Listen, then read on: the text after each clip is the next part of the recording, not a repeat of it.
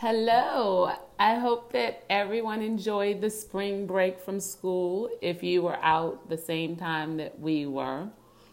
It still doesn't feel like spring temperature wise here in New York City. It's definitely here though, according to my spring seasonal allergies. Everyone in my home has seasonal allergies to varying degrees. Usually, my youngest son, Sean, and I will start feeling the symptoms first, followed by my husband, Reggie, and my older son, Michael, a week or so later. This past Saturday, it started. I started to feel sick, then I realized that it was just my allergies starting to act up.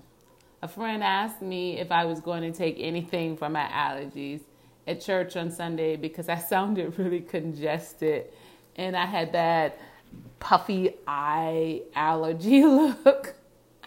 Well, I don't have a problem with medicine. I'll take it when the symptoms become unbearable. I just try to only take it when absolutely necessary. And right now, that's not the case. It's just a little bit annoying. Anyway, I want to share these 3 tips that I've shared in the past on my site regarding how to distinguish allergies from colds, since I find these seasonal reminders helpful for my entire family.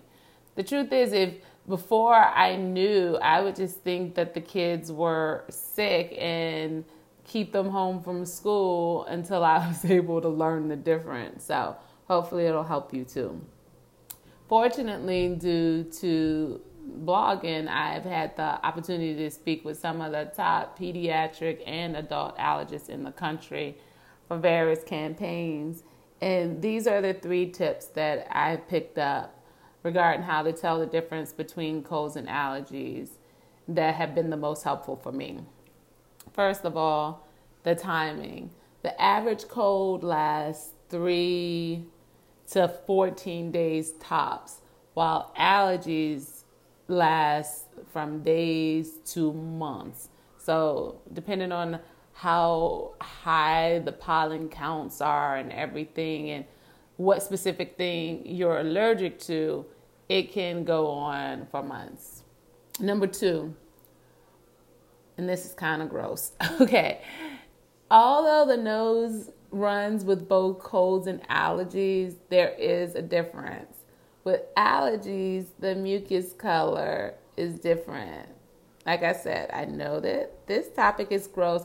I'm a squeamish girl, but this is the tip that helps me the most. When the mucus is clear and consistent, it is usually allergies. With colds, the mucus tends to be a little thicker with the yellow to greenish color. Yuck. So that's number 2. And number 3, allergies are genetic. Parents who have allergies have a greater chance of passing them on to their children. So if your parents have allergies, then you might have allergies.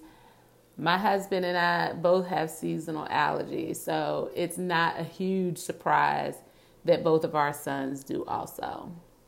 Sorry, kids. You take the good, you take the bad when it comes to being a newbie / Coleman. So that's it on the allergy front. On another note, I just wanted to let you know that I'm primarily going to be doing these mini podcasts once a week instead of daily when the kids go to school for the rest of the school year. My readers who have read my posts for a long time, they know that one of my favorite quotes is Socrates, "The unexamined life is not worth living." I am constantly evaluating what's working and what's not working in my life, what's bringing joy, what's bringing pain, what's painful that leads to joy, and what's joyful that leads to pain, all of that. So as I evaluated the first quarter of 2018 and planned out the second quarter, I realized that I needed to take some things off my life plate in order to make room for some new ones. I anticipate that the second quarter of the year is going to be very full with ministry, family, and paid work commitments. So I need to lessen the time that I spend here. And also, it's still a few pounds that I want to lose before my 45th birthday. So I need to make sure that I have that time to give it all I've got. I have a goal. I'll let you know if I hit it. So I hope that you are choosing the most important things to focus on during the various times of your life too. Everything's not equally important. There are only so many hours in the day, so choose wisely. That's it for me today. I will talk to you next week, God willing. Take care.